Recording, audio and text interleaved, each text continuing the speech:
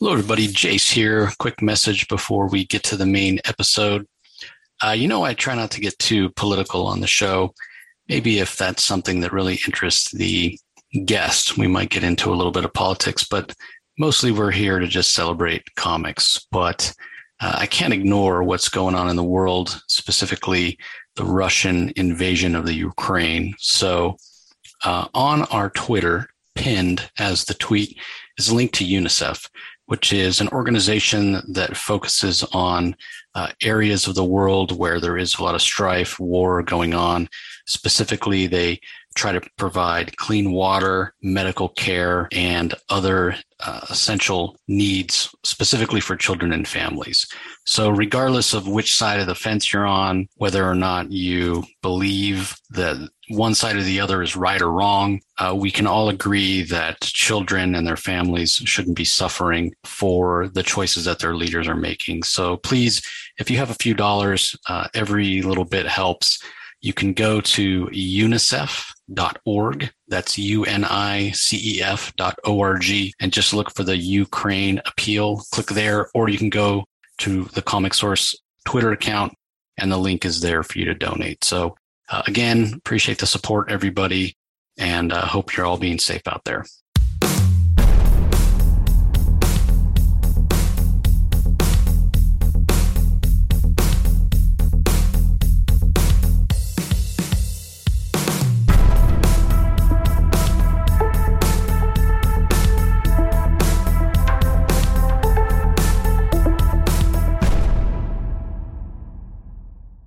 Hello, everybody. Welcome to another episode of The Comic Source. I'm your host, Jace.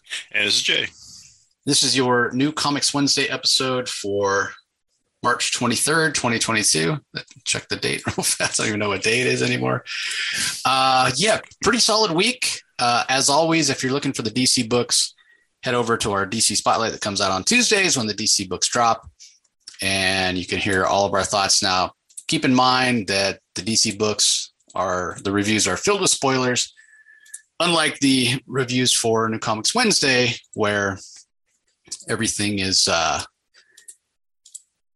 spoiler free for the most part, is what we'll say. So, but yeah, this was a really great week for books, and I will say a great week for DC books as well. There were a couple of real great DC books. If you're curious, Rogues from Joshua Williamson was absolutely fantastic, and then the latest issue of Human Target, man, there's some story beats in there that are brutal. So what I will say is, if you don't like Guy Gardner, you absolutely have to 100% pick up Human Target number 6. It will be if you dislike Guy Gardner as a character, it will be your favorite comic ever. And that's all I'll say about that. So anyway, Jay and I are going to talk about a few of the books that we've gotten a chance to check out already. We'll kick it off with Department of Truth. This is from writer James Tynion. Jorge Fornes does the art for this particular issue. Colors are by Jordi Belair. Letters by Aditya Bidikar. So diving into the conspiracy theory here with Department of Truth number 17. What do you think, Jay? That was good. Like I said, I'm not a huge fan of Department of Truth. There's some issues, so I'm like, all right, I'll read it because it kind of catches my eye. But this one, I'm glad I read. It was great for conspiracy nuts because they dive into the relationship with the character Lee and the president at the time of the moon landing. I don't know if I should say his name, but if you can't figure it out, you don't know history above, I don't know what to tell you. But anyway, they try to say that they had to control the narrative, which is just the dialogue they talk about. It's like, how other countries have done it. It's like, wow. I mean, like I said, it was really good writing, and it's just, it was a fun read. I just totally enjoyed it. And like I said, if you're a conspiracy theorist about the moon land or anything like that, this is perfect. Yeah. What I loved about it was, obviously we all know the conspiracy, the idea behind the fact, oh, hey, we didn't really land on the moon. It was all staged in some sound stage and like out in the desert somewhere or something like that. And Tynion acknowledges that, like he makes room for that to actually have been true. So I like, but he also goes the other way and says, no, we really landed on the moon. So like either way, somehow he manages to satisfy both sides of the conspiracy theory. So that's fantastic. The other thing that I really liked about it, so I thought the Jorge Fornes art worked really, really well. Not that I'm not a fan of the Martin Simmons art, who's, co-creator of the book along with Tynan. But his art, it's watercolor. It's very impressionist. Fornes is not that. He's all the way on the other end of the scale. And it gives the book a completely different feel. It doesn't feel so ethereal. It feels a little more concrete. I don't know. I couldn't help as I was reading this issue, but think, man, I wonder how different this book would feel if Fornes or somebody of his style had done it like the whole time. I think I would feel, for me personally, I would feel more menace, but it would feel less supernatural. Like it would feel more grounded in reality. It would feel more like, hey, these guys are puppet masters who are pulling strings.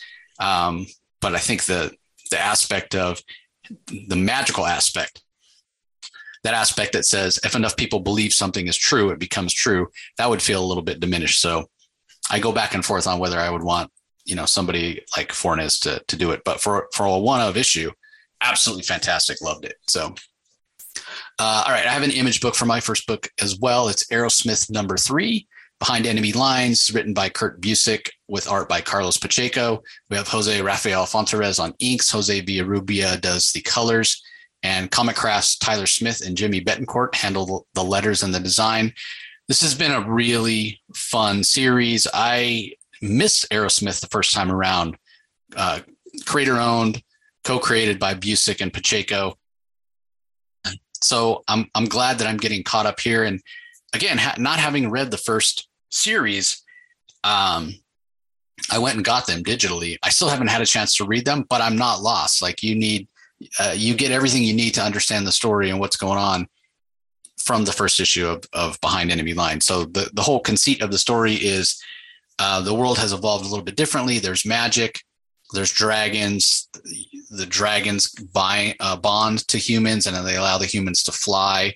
Like the dragons sort of transfer their ability to fly to the humans, and they sit on the human's shoulder, and the human flies.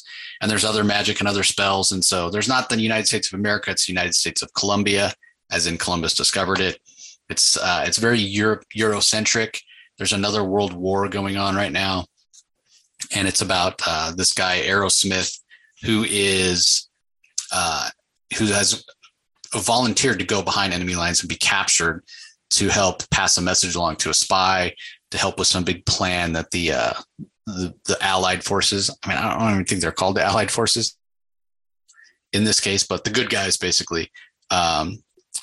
So it's a great story. The art by Carlos Pacheco is fantastic. It's almost like, a mashup between something like Lord of the Rings and our own history, so it still has that sort of World War II feel, that sort of classic feel. And a lot of people love stories set in during that time, Greatest Generation and all that, but it's mashed up with this fantasy feel of rock trolls and kobolds and dragons and magic and things like that. So it's a great series. And again, very accessible for new readers. So I do encourage you guys to check it out. All right. Up next for Jay, talk about history, going back in time a little bit here. I think that this series, based on the kind of we get a page in the front that's like a page out of a classified file with Wolverine patch, the shield, document about him and Tiger and Archie Corrigan. And if anybody is saying, oh, those names sound familiar. Yeah. This is all about Wolverine in his patch identity in Madripoor in the 90s when his self-titled monthly series got started. And so we're jumping back to that time with a story written by Larry Hama. Andrea D. DeVito does the pencils, Lee Bo Underwood on inks, Sebastian Chang does colors, Clayton Cowell on letters. And it definitely harkens back and reminds me, very reminiscent of that time with Wolverine, the eye patch over his eye, the white tuxedo. So if you're a fan of those kind of stories, you probably want to check this out. If that holds nostalgia for you. The other thing I would say is if you just like great Wolverine stories that are Wolverine, like one guy against a huge overwhelming force, it seems like this is going to be that as well. And it's got some great artwork. So, what did you think of it, Jay? You're right. It was just reminiscence of the old story, and I kind of like it because he's not Wolverine. Doesn't have his costume. He's just a plainly different character, I guess you can say. But it was fun. I mean, I kind of like that old school stuff, and he takes a mission on from his partner Tiger that it's going to have everybody involved. It's funny because now we're dealing with Russia in a sense, and this one we got Russians. Hey, so we got Russia, we got Shield, and we got like another third party going on, and you got old Patch in the middle of it all. It's pretty good. There's a good fight scene at the back end, and it seems like Wolverine sometimes gets his butt kicked, but he's never down for the count. He kind of figures you out and comes back to get you. So it looks like it's gonna be a fun read, and I enjoyed the first issue. I'm looking forward to see what they do in the second.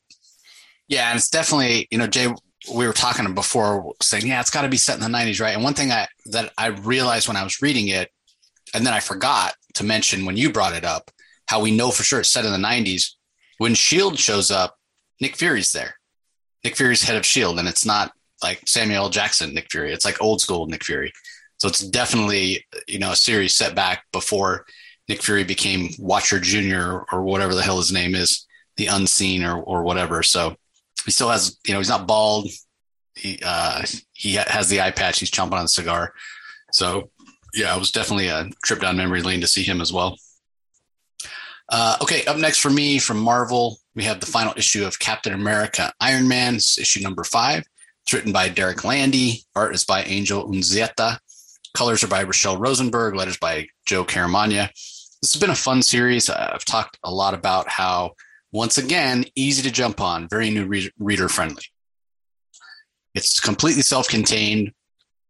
And basically, this woman who sort of tricked Tony Stark into getting her into S.H.I.E.L.D. eventually ends up hooking up with Hydra and becomes a criminal, and she's on her way to trial. She escapes. She's gotten mixed up with this AI called the Overseer.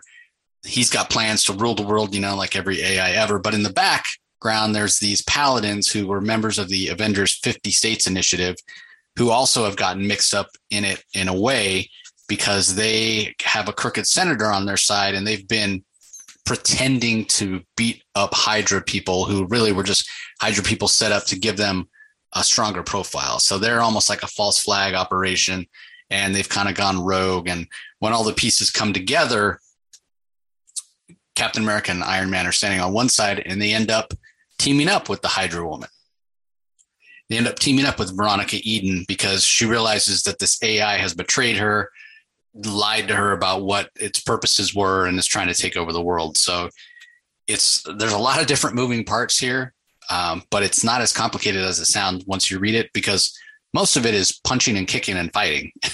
Like, this has been an action-packed series, great art by Angel Unzueta, and there's some really great Captain America moments in this one as well. This particular issue narrated by Tony Stark, and he also gets a chance to lay down some wisdom. So the biggest overall thing that I'll take away from this series is how Derek Landy sort of framed the whole story with the relationship between Steve Rogers and Tony Stark, and how he compares and contrasts them. And he does it through their own words, like Tony's talking about Cap, in this particular issue. And, but there's also plenty of fun, humorous interactions just from them giving each other a bad time, like guys who've known each other for decades would do. So it's a really great story, beautiful art, a lot of fun. Again, you can pick it up in trade.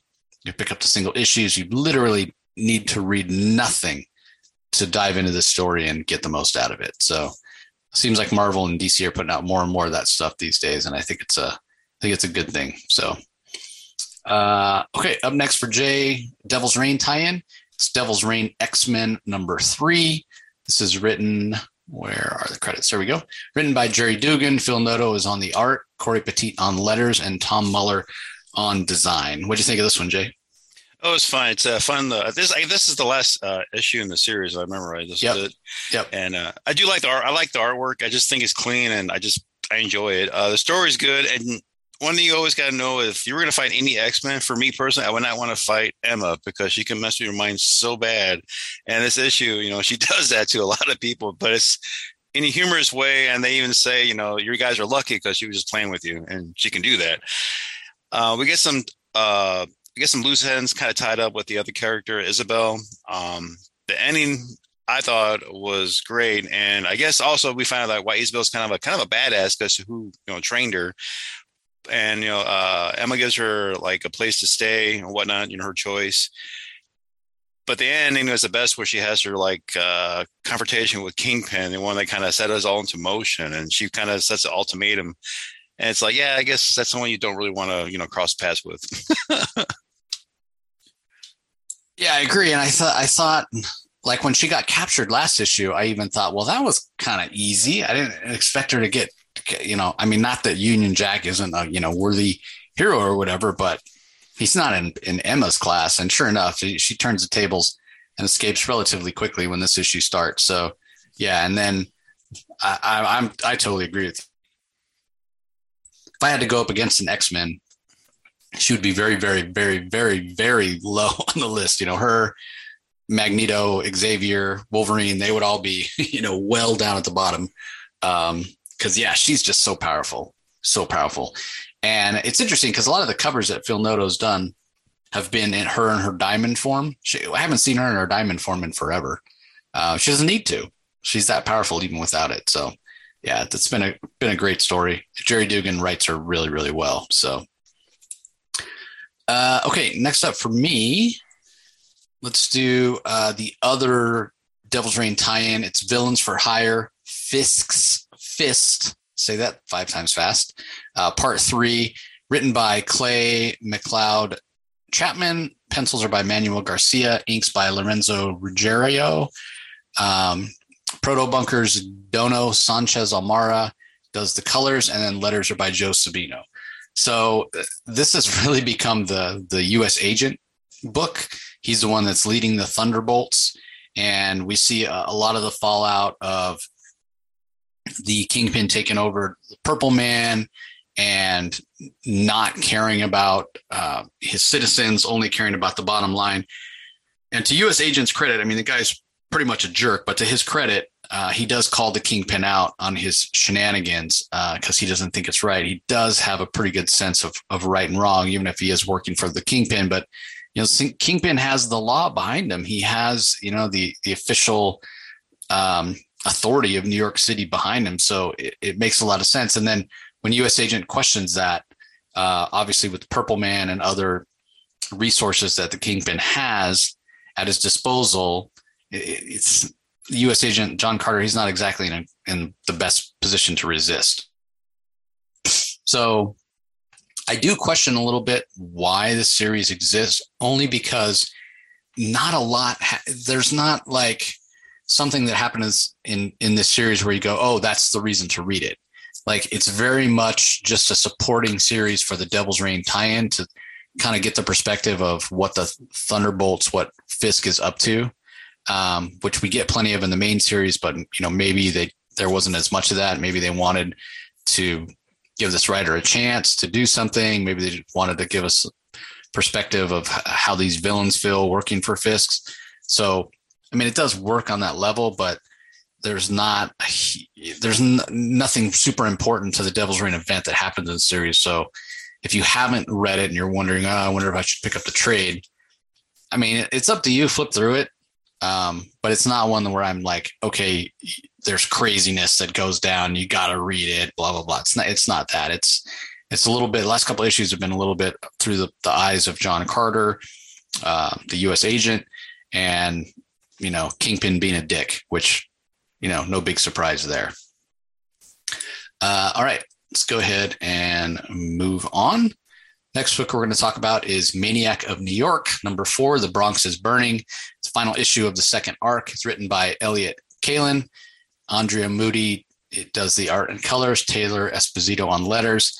And we can now tell you, since we saw it at the end of the last issue, but didn't want to spoil, and I talked to Elliot about this, and if you heard the interview, we were really vague about where it is, but it was a bucket list thing for him to have the Maniac show up at Yankee Stadium on opening day and just start hacking apart Yankee fans.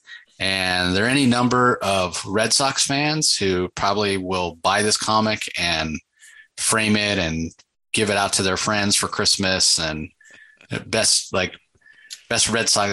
I'm sure this thing will sell gangbusters in Massachusetts. So anyway, it is an action-packed issue. What do you think, Jay? Oh man. Well, when I was stationed in New Jersey, I love New York. I love the Yankees. I've been to so many opening games. So I'm glad I wasn't there for this one. But yeah, it just starts off as a bloodbath. It's a fun issue. We get Zelda and Gina facing off with the Maniac. We got some dirty stuff going on with the mayor, trying to not really blackmail people, but just trying to bribe people, which is like typical, I guess, of New York mayor. We get a lot of closure with these two characters, Zelda and Gina, at the end of the story.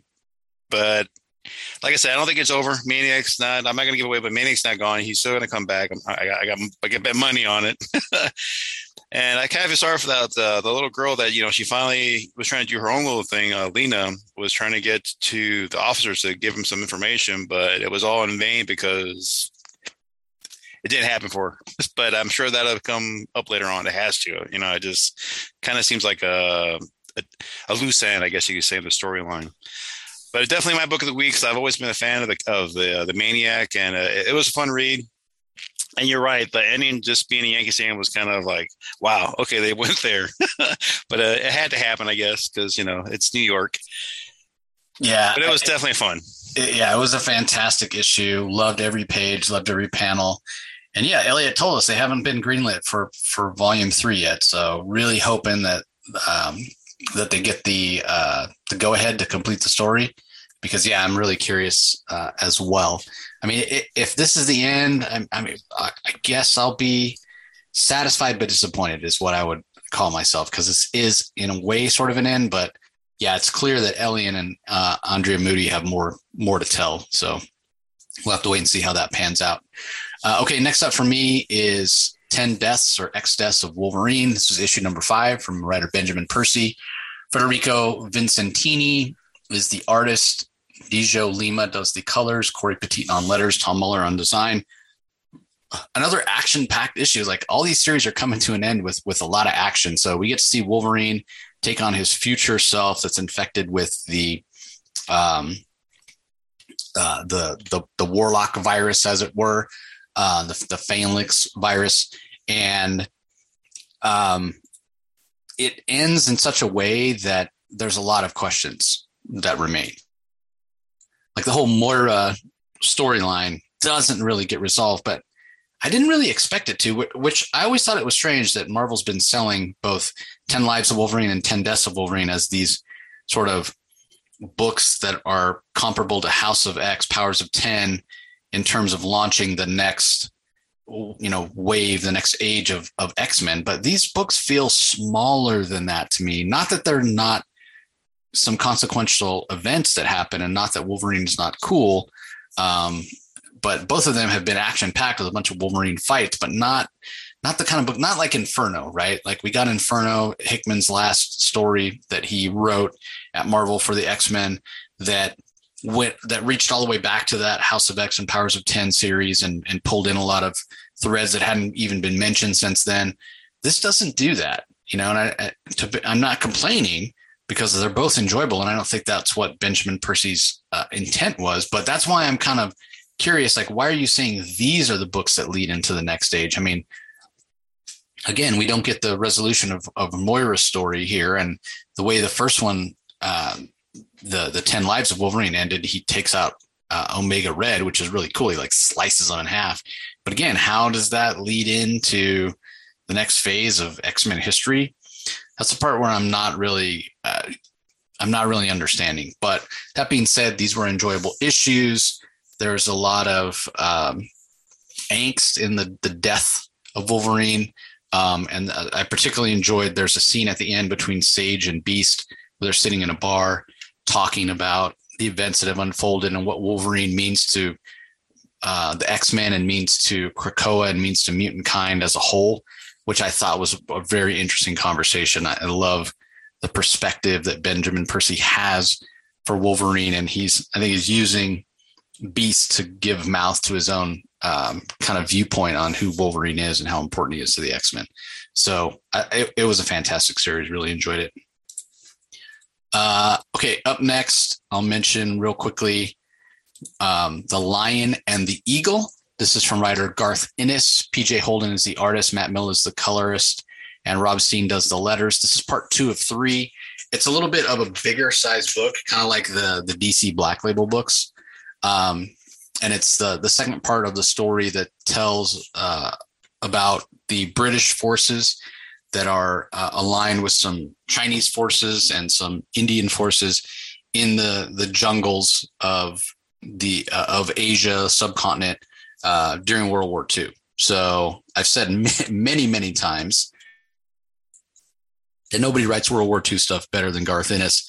And what I especially like about the stuff he's writing here, and this has been the case of quite a few things that he's written recently for Aftershock in terms of war comics, they're not American centric. This isn't the story of any Americans per se. There might be one or two here or there that pop up in the story, but this was a British campaign. This was a British battle against the Japanese in the jungle, not the best conditions. And it's a part of the war that doesn't get as much, as much, I don't want to say credit because that's the wrong word, but it just doesn't get as much attention. Everything tends to be a little more European centric, or they talk about the battle in the Pacific, Battle of Midway with the planes and the naval battles and whatnot. But, the stuff that happened in Africa, the stuff that happened in India, Burma, and those kind of places, it's not mentioned. And there are plenty of acts of heroism there. And also plenty of horrific battles in terms of, people dying and, just the horror of war. So I appreciate that we're getting the perspective from Garth Ennis, who, again, I think does a fantastic job of researching and presenting authentic stories set in that time period. Plus he's British. So he has the right perspective. He's not writing these people as, conquering perfect heroes that, are fighting for truth, justice, in the British way, I guess you'd say. He writes them as real fleshed out people, who have their own faults. The Japanese aren't just faceless monsters. So I'm really enjoying it, as I do most of Garth Ennis's war work. So, and it's Aftershock, so it's quality. All right. I think Jay has one more. Yep, here we go. Maestro, World War M, number 2. It's from writer Peter David. Herman Peralta handles the art. Jesus Arbitov on colors. Ariana Mayer does the letters. Wow, this was a great issue. What'd you think? Oh, it was fun. It's like we finally get a light.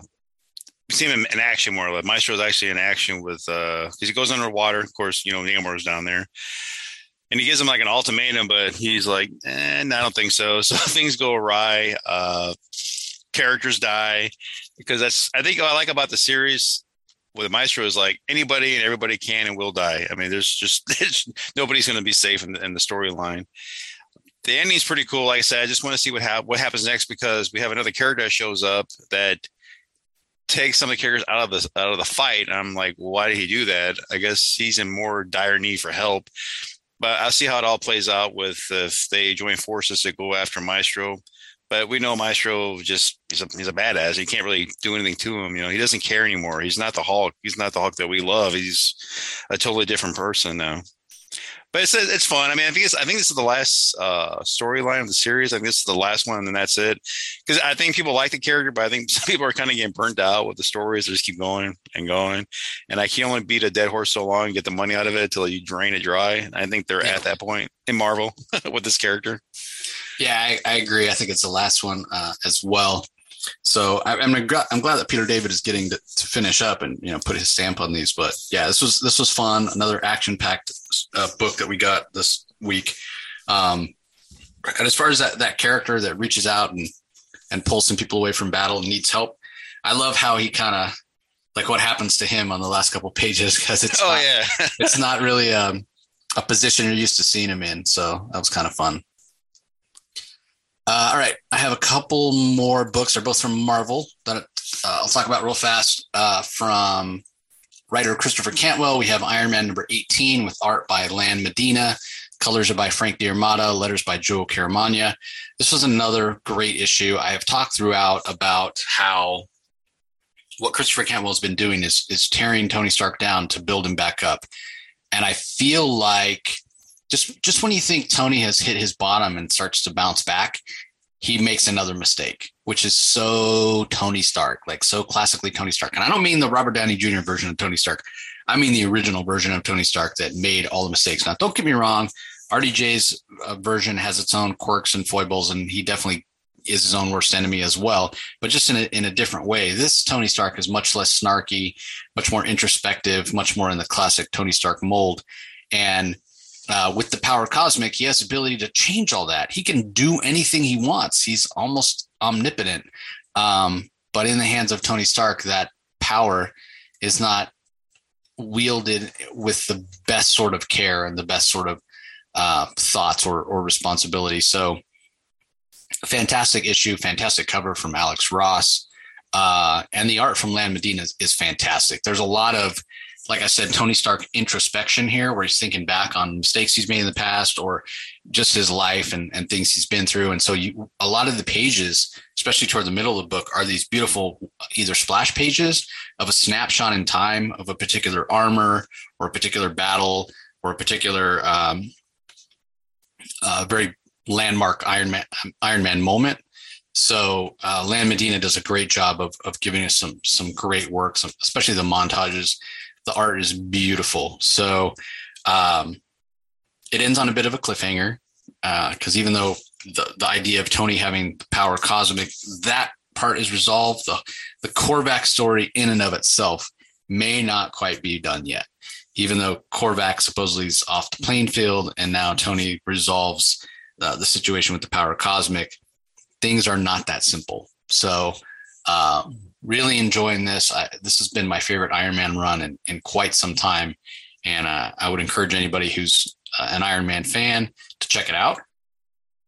It may be a little bit different than what you're used to if you're, you became an Iron Man fan because of the MCU.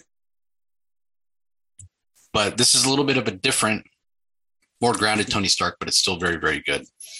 And then the last book I'll mention real briefly is Ben Reilly Spider-Man, issue number 3 from writer J.M. DeMatteis. We have art by David Baldione. Israel Silva does the colors, Joe Caramagna on letters. Ben Reilly's been going up against some really classic foes like Scorpion and Lady Octopus, but nothing is quite what it seems. And we haven't known, okay, is Ben Reilly hallucinating? Is it Mysterio? Is it the Chameleon? Like, what exactly is going on? So we get the answers that we've been looking for, and Ben Reilly does as well in this issue. And it's not anybody you would suspect. At least it wasn't anybody that I expected. So I'm really enjoying this series. It's much like the Wolverine patch series that we were talking about. This one is set, further back in time. This is set during that time where Peter Parker and MJ had gone off to the West Coast to have their baby. At this point in Marvel history, Peter Parker thinks that he's the clone and Ben Reilly's the original Spider-Man. So this is set like right in that time, right in the midst of the Clone Saga, and written by J.M. DeMatteis, who was one of the architects, one of the writers of Spider-Man at that time. So the artwork by David Baldione is fantastic. And if you're a fan of Ben Reilly, you should definitely check it out. We're just a fan of some classic Marvel Spider-Man. Because again, this is one, even if you didn't read the Clone Saga, DeMatteis gives enough context that you don't need it. He gives you everything you need to enjoy the story right here in these issues. So I think it's a 5-issue series, and issue 3 was fantastic. All right, let me give a rundown on some other books that you might want to be on the lookout for today. We mentioned both books from Aftershock, Lion and the Eagle and Maniac of New York. But over at Boom, we have All New Firefly number 2, as well as Power Rangers Universe number 4 of 6. At Dark Horse, there's a new Stranger Things miniseries starting. It's called Kamachka. It's a 4-issue, and it's starting today. We also have The End of Joy Operations, which has been a fantastic series from Brian Michael Bendis with art by Stephen Byrne. 5 of 5 is out today. And then finally, We Have Demons, number 1 of 3 from Scott Snyder and Greg Capullo. This is such a fun book. We reviewed all 3 digital issues as they came out. Absolutely fantastic. If you don't like reading digital or you didn't get a chance to check it out on Comixology, pick up this book. It is so good. I can't say enough great things about how amazing it is. From DC, again, you can go listen to these on the DC Spotlight. Action Comics number 1041. Aquaman Green Arrow Deep Target number 6 of 7. Deathstroke Incorporated number 7, where we find out the identity of a Respawn. Detective Comics number 1058 finishes off the Shadows of the Bat storyline. Harley Quinn number 13 from Stephanie Phillips and Riley Rossmo. Human Target number 6 of 12. I mentioned at the top of the show, must read for people who dislike Guy Gardner. And to me, this is the most beautiful, well-drawn, well-presented comic that I've seen in 20 years. It is fantastic. My favorite thing I've ever seen Greg Smallwood or Tom King do. I absolutely love that series. I buy the single issues. I'm buying every cover. I'll buy every hardcover and soft cover. I will buy that book over and over and over in every iteration that DC puts it out in. Every edition, it's that good. I can't get enough of it. Icon and Rocket season 1 comes to a close with number 6 of 6. Robin number 12 is also out from Joshua Williamson with art by Roger Cruz. I mentioned at the top of the show also my other favorite DC book this week, Rogues number 1 of 4, which is a Black Label book, sort of the last Rogue story. Art by Leo Max. That one's written by Joshua Williamson as well. Task Force Z number 6 from writer Matthew Rosenberg. Fantastic art by Jack Herbert in this one. That book is just so good. It's so another super action-packed book, action from cover to cover. Really interesting what's going on there. Teen Titans Academy number 13, which ties into the War for Earth 3 storyline, and then Trial of the Amazons, Wonder Girl number 1 of 2, which ties into Trial of the Amazons. Best Wonder Girl issue we've had. Best Yara Flor Wonder Girl issue that we've had so far. So that is out from DC today as well. Over at Image, I talked about Aerosmith. We talked about Department of Truth. We also have Gunslinger Spawn number 6, Philadelphia number 20, Monstrous number 38, and then Saga number 57. I know a lot of people digging on Saga. I still have never read any Saga, and I know people are screaming at their smart devices they're listening to us on right now. I don't know. I wasn't reading comics when it came out. I was during one of my little breaks, and people hyped it up so much. I felt like if I read it, I'll only be disappointed because there's no way it can live up to how amazing everybody tells me it is. But I don't know, maybe someday. The other book that I want to mention for very mature readers, but I've been enjoying it, is Bolero number 3 of 5. A lot of sex and language in that one. So, but it's about multi-universes and life and relationships and whatnot. It's been a really interesting read. Okay, over at Marvel, in addition to the books that we talked about, we have Avengers Forever number 4 from Jason Aaron. A lot of Thor's offspring, Thor's granddaughters in that one. Demon Days Blood Feud number 1 from Peach Momoko. Let's see what else. The Elektra Black, White, and Blood number 3 of 4. Over in the Star Wars corner, we have Star Wars Darth Vader number 21 and Star Wars Dr. Aphra number 19. We also have Savage Spider-Man number 2 of 5, as well as Venom Lethal Protectors number 1 of 5. There used to be a miniseries back in the day, a 3-part called Venom Lethal Protectors. So I guess they're going for the nostalgia stuff there, pulling it, calling the series by the exact same name. So I thought that was kind of interesting. And then from Valiant, there's a new mini called Armor Clads number 1 of 5 that they've been hyping up a lot. I wanted to check it out. I just didn't have time. I think that's all I had to mention. Jay, what do you got? From Behemoth Comics, we got Until My Knuckles Bleed number 3. That's by Victor Santos. He does the writing and the artwork. That's actually fun. If it's like a bloody bare knuckle fights, this is actually really good. And then from Artist Writers and Artisans Incorporated, we got The Fourth Man, #3. That's by Jeff McComsey and Lee Longridge. That's actually pretty fun. It's like a mystery noir type deal. It's really good. All right. Well, that's going to do it, everybody. Hope you get a chance to get out to your comic shop and read some comics. Don't forget to check out our Daily Spawn episodes that are still dropping every day, and go check out the DC Spotlight. We did a separate spotlight for Trial of the Amazons and another separate one for War for Earth 3. So go check those out if you're so inclined. We appreciate you listening as always, and we'll talk to you next time. Thank you. You can find the Comic Source podcast on Spotify, Apple Podcasts, Stitcher, Google Play, or whichever podcasting app you prefer. Please tell all your friends about us, subscribe, and rate us. The ratings really help with our visibility and our ability to reach new listeners, especially 5-star reviews on Apple.